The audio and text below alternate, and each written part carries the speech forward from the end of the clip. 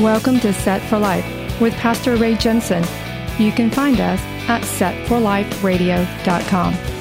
Romans 10:9 says that if you confess with your mouth the Lord Jesus and believe in your heart that God has raised him from the dead, you will be saved. So let's listen from God's Word, verse by verse, on how we can prepare for the coming of the Lord and Messiah Jesus, who died on the cross so that you can be set for life. You'll be set for life if you give your heart and believe what he's done for you. You'll be set for life with your treasure stored up in heaven when you're through. You'll be set for life.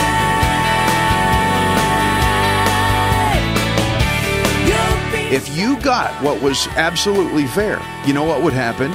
You'd be sent to hell in the flames of hell for all time from now on. That would be fair because you and I sinned. We both sinned bad. We broke God's law. That's what that would be fair. Okay. So don't drag God into your little courtroom and think you can hold him there and say, now, God, that's not fair. Be careful about throwing around the word fair. God will never sit in our courtroom to be judged and tried by us, but we will all sit in his courtroom to be judged and tried by him. When we see how the child died, instead of David and Bathsheba paying for it, this becomes a big troubling thought for us, doesn't it? It makes us get all twisted up in a knot. The first rule of thumb that we need to use here is that we are the sinner, not God. He is God and we're not. Now, when it comes to the death of David's son, the infant son here, people want to get angry at God for striking him, thinking that David should have been held responsible to die for what he did himself. Okay, I understand that. I want you to hang on to that for a minute, but you got to remember, David was under covenant. I'm going to say it again. Oh, Ray, don't just run off to that. No, you need to listen to me and hang on here because I've got something to unload on you here at the end, okay? I'm getting somewhere with this. David was under covenant, and as Nathan had said, the Lord has put your sin away.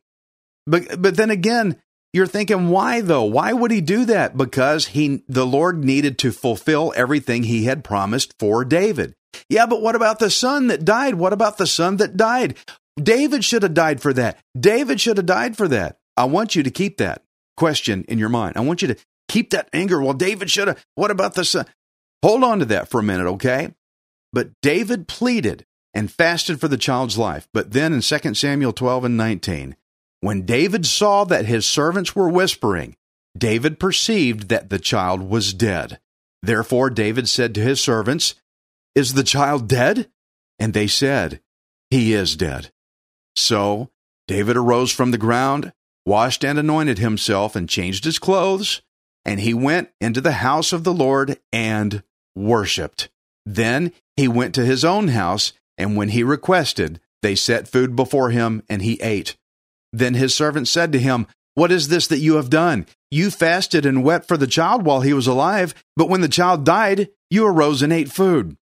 And he said, "While the child was alive, I fasted and wept, for I said, who can tell whether the Lord will be gracious to me, that the child may live? But now he is dead. Why should I fast? Can I bring him back again? I shall go to him, but he shall not return to me." Okay, friends, this is about David saying, the child went off into death. I will go there someday, but the child can't come back. But I want you to take particular notice what the first thing David did after his son died. What is the first thing he did? He worshiped the Lord. The child died. He pleaded and fasted, and it didn't come out the way David wanted. It didn't come out the way he prayed and hoped so much for. The child died. And what did David do? He worshiped. How many of you could have done that? How many of you would have gotten mad and said, well, I prayed and it didn't happen. You must be a dead God. We'll forget you and just not worship, probably done the complete opposite. Would you? He worshiped. He worshiped the Lord. He did not get into an argument with God and shake his fist. He accepted the death of his son, and so he gave himself, he gave him his son, and all of his trust that, God, you know what you're doing. He gave it completely over to God. That's something for us to learn from. 2 Samuel 12:24. Then David comforted Bathsheba, his wife, and went into her and lay with her. So she bore a son, and he called his name Solomon. Now the Lord loved him and sent word by the hand of Nathan the prophet, so he called his name Jedediah because of the Lord. How many of you remember Jedediah? Nobody. Okay. How many of you remember Solomon? Oh, everybody knows Solomon. Same guy. Jedediah is Solomon. But here, now that David's blindness was gone, now that he's seeing straight, he had a son named Jedediah, and Jedediah means loved by the Lord. It is believed that the name Solomon was chosen for Jedediah as a secondary name for him, as a throne name, as a king's name, because Solomon means peaceable. He's got two names. One means loved by the Lord and peaceable. Why would they do this? You got to consider that a king with two names that means loved by the Lord and peaceable would transfer to the people of Israel, all the people of the nation. The Israelites would understand that they have a God who loves them. They're loved by God, and they would all know that he is a peaceable God. That was implanted into the structure, the appearance, the very name of their next king, King Solomon, who would be the third king of Israel. 2 Samuel 12:26. Now Joab fought against Rabbah of the people of Ammon and took the royal city. And Joab sent messengers to David and said, I have fought against Rabbah, and I have taken the city's water supply. Now therefore gather the rest of the people together and encamp against the city and take it, lest I take the city and it be called after my name. So David gathered all the people together and went to Rabbah, fought against it, and took it. Then he took their king's crown from his head. Its weight was a talent of gold with precious stones, and it was set on David's head. Also he brought out the spoil of the city in great abundance, and he brought out the people who were in it, and put them to work with saws and iron picks and iron axes, and made them cross over to the brickworks. So he did to all the cities of the people of Ammon. Then David and all the people returned to Jerusalem.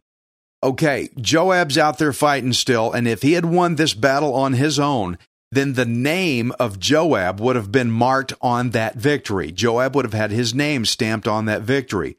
So Joab told David, hey, you need to get down here yourself, and you need to lead this battle down here, because the victory needs to be attributed to your name.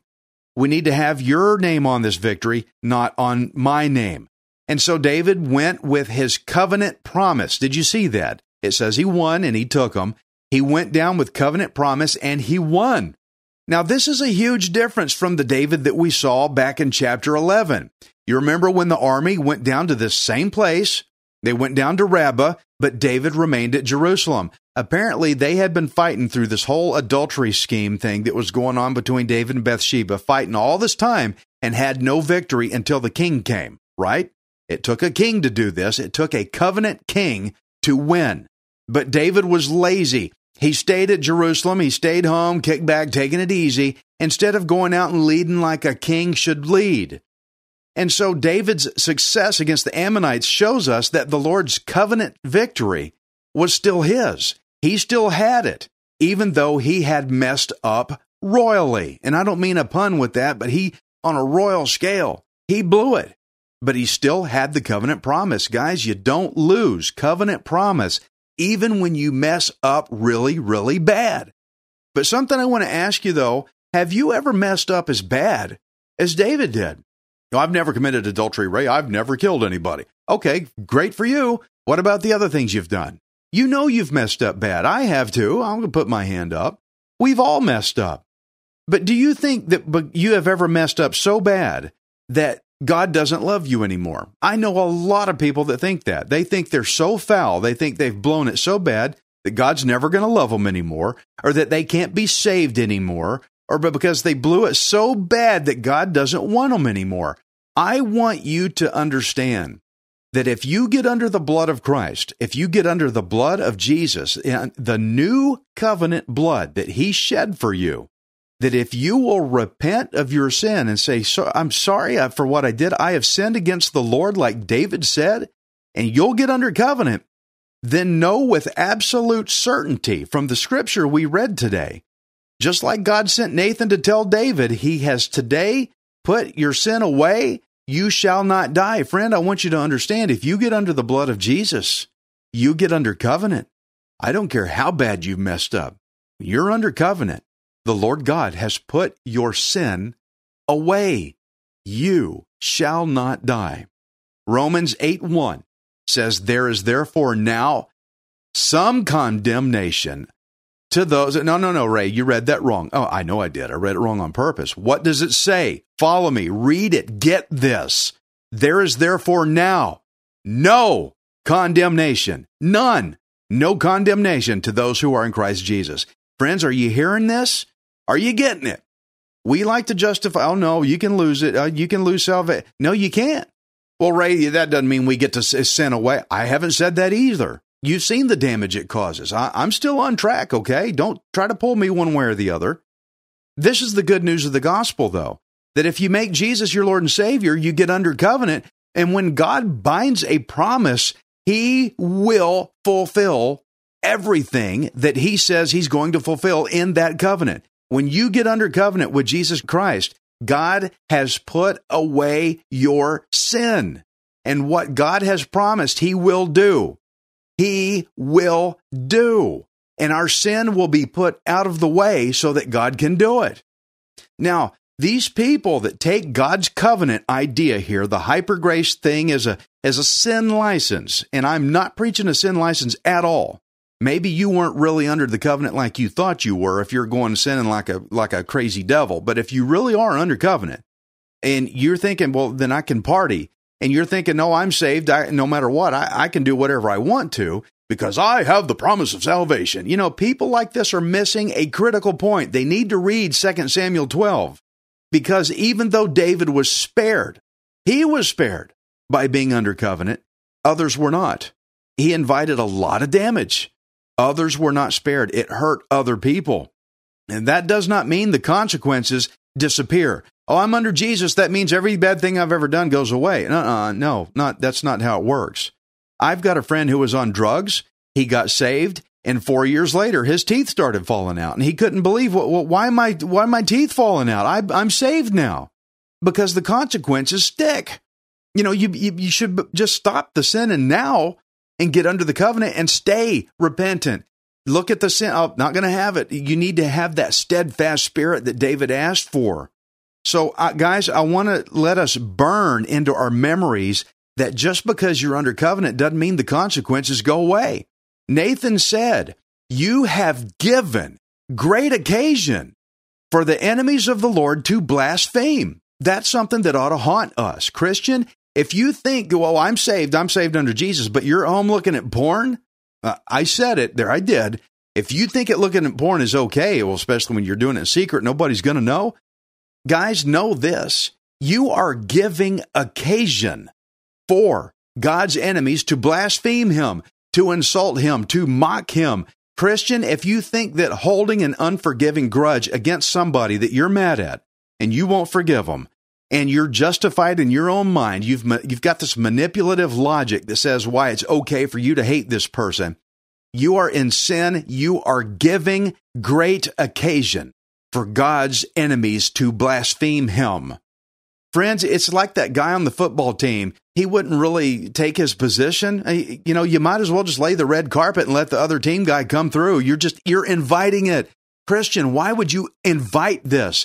How many of you out there have such a good life, you could use more trouble? Oh, I could use more trouble. I would love more trouble. No, you don't want any more trouble than you've already got. So let me ask you, friend, if you think that everything's all about you and you come first, if you think money is going to save your life, if you live your life according to your way first, you know, what I want to do is what I want to do. You don't pursue God.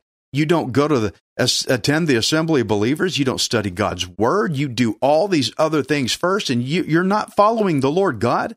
You know, friend, I could go on and on with a list of things that are wrong that we do wrong here. How far do you want me to take it? But friends, I want to ask you, why would you willingly give? You're handing it to the enemy on a silver platter. You're giving the enemies of God a free opportunity to blaspheme the Lord. You're giving them, you're just kicking the door wide open and saying, enemy, come in here and just trash my life. Why would you do that? When you sin against the Lord and you do it willfully like this, that's exactly what you're doing. Well, it's my life. It's my life. I can do what I want as long as I'm not hurting nobody else. You think David thought that when his son, before he knew his son was going to die? Well, it's my life. I'll do what I want. I'm the king. I'm awesome. Look at the damage it's going to cause now. Fourfold, guys. Remember, fourfold, and the sword's never going to leave his house. Remember how the Lord said to David through Nathan, he said, I would have given you more. I would have given you more. Friend, do you feel like you're missing out on a lot of God's blessing? Do you pray for God's blessing and you're not getting it? David prayed for his son, didn't get it. Son still died. How many times have you given the enemies of God the free open door opportunity to come in and just tear everything up? You have given them the opportunity to come and blaspheme him. Hey, just come on through, Satan. Hey, come on through, demons. Just trash my life, mess me up, put me in more misery than I'm already in. You might as well just say that, guys. You're literally permitting, you are literally helping the enemies of God to ruthlessly insult the very God who offered you the protective covenant which you love being under. Why would you do that? He gave you the covenant of Jesus Christ. Oh, I enjoy that. I have God's favor. Now you're going to let everybody in to come trash that. Why would you do that? Let us understand that blessing from God is a direct result of our obedience of God. Let me say that again, because I know a lot of people need to hear that. Blessing from God is a direct result of our obedience of God. Look at how severe God had to get with David to get him to open his eyes, to look at what was going on, to the mess he had made. Friends, how much worse does it have to get before we will wake up? Look at the country. Look at the world. Look how bad things are. All the murder, all the struggle, all the war, all the hatred, all the accusation, all the cutting down and the back and forth. It's irritating. Friends, how much worse does it have to get before we'll just wake up? That's what I want to ask. Why can't we just get low before the Lord now? Why does it have to get worse before we get low and ask the Lord to show us the error of our ways and before we will say, I have sinned against the Lord? Friend, your private sin that you're doing that you think nobody knows about, well, I don't have anything to repent of. Yeah, that secret stuff you're doing, yes, you do. That secret stuff gives God's enemies the opportunity, the occasion to come in and do so much more damage. And that damage produces itself publicly. What did God say he was going to do? He was going to deal with it publicly. And I want you to consider again David's son, how David's son died. And people want to get angry at God for striking David's son with death. Remember, I told you to hang on to that question. Why didn't David have to pay for it? The son shouldn't die. He's not the one that did anything. People demand David should have been held responsible for the whole thing himself. David should have been the one to die for all that, not his son. His son is not the one that sinned. David is the one that sinned, not the son. I want you to look at this. 2 Corinthians 5:21. For God made him, that's Jesus, God made him who knew no sin to be sin for us, that we might become the righteousness of God in him.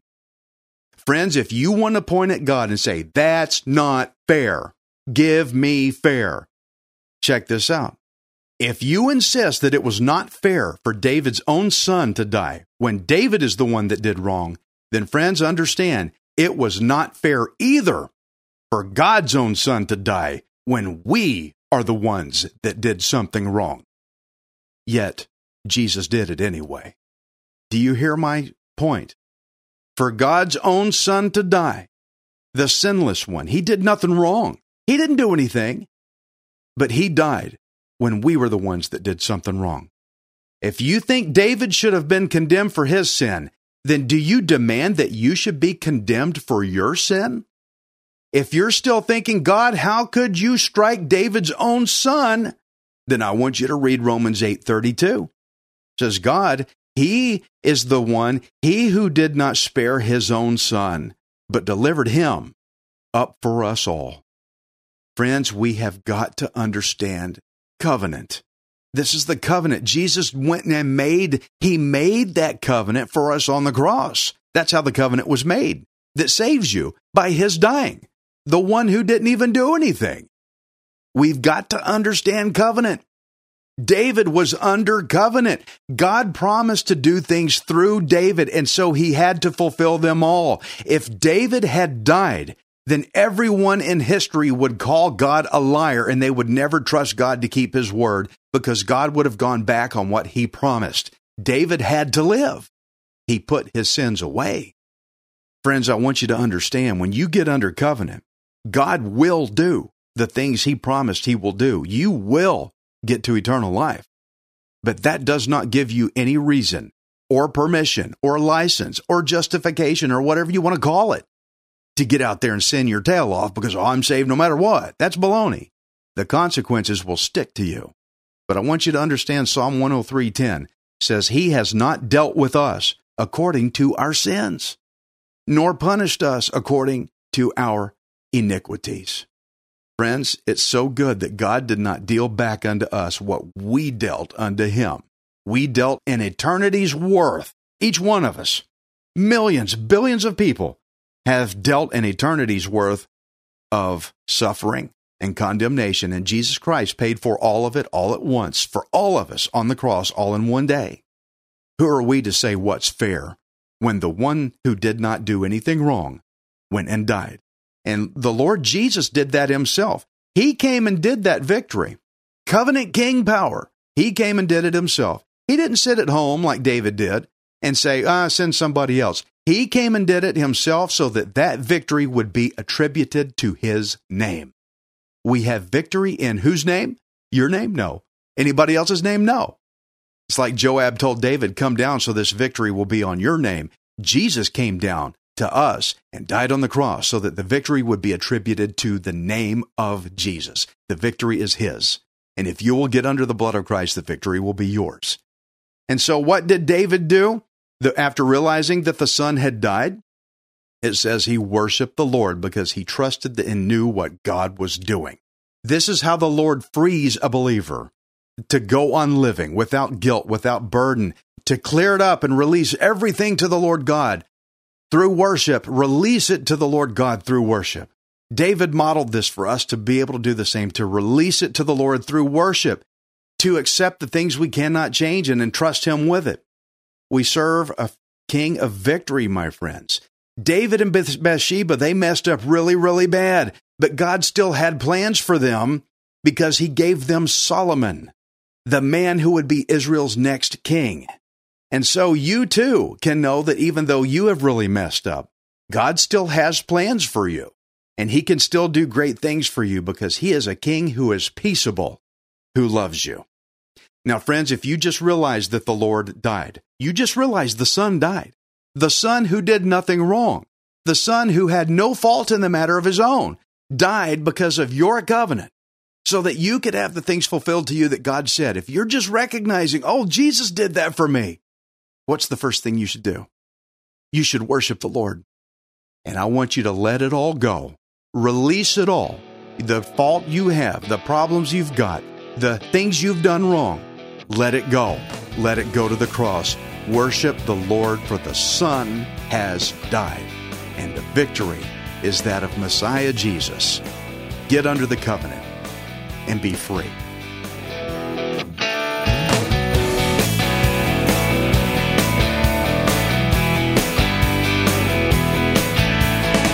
Thank you for listening to Set for Life. We hope you can join us next time, unless Jesus returns for us first. Set for Life is the radio ministry of Pastor Ray Jensen. We invite you to subscribe to our podcast at setforliferadio.com. Hi, this is Ray Jensen. Thank you for giving me the opportunity to encourage you in God's Word. If the Bible doesn't excite you, then you're not reading it. I want you to remember that you are not worthless. You are priceless.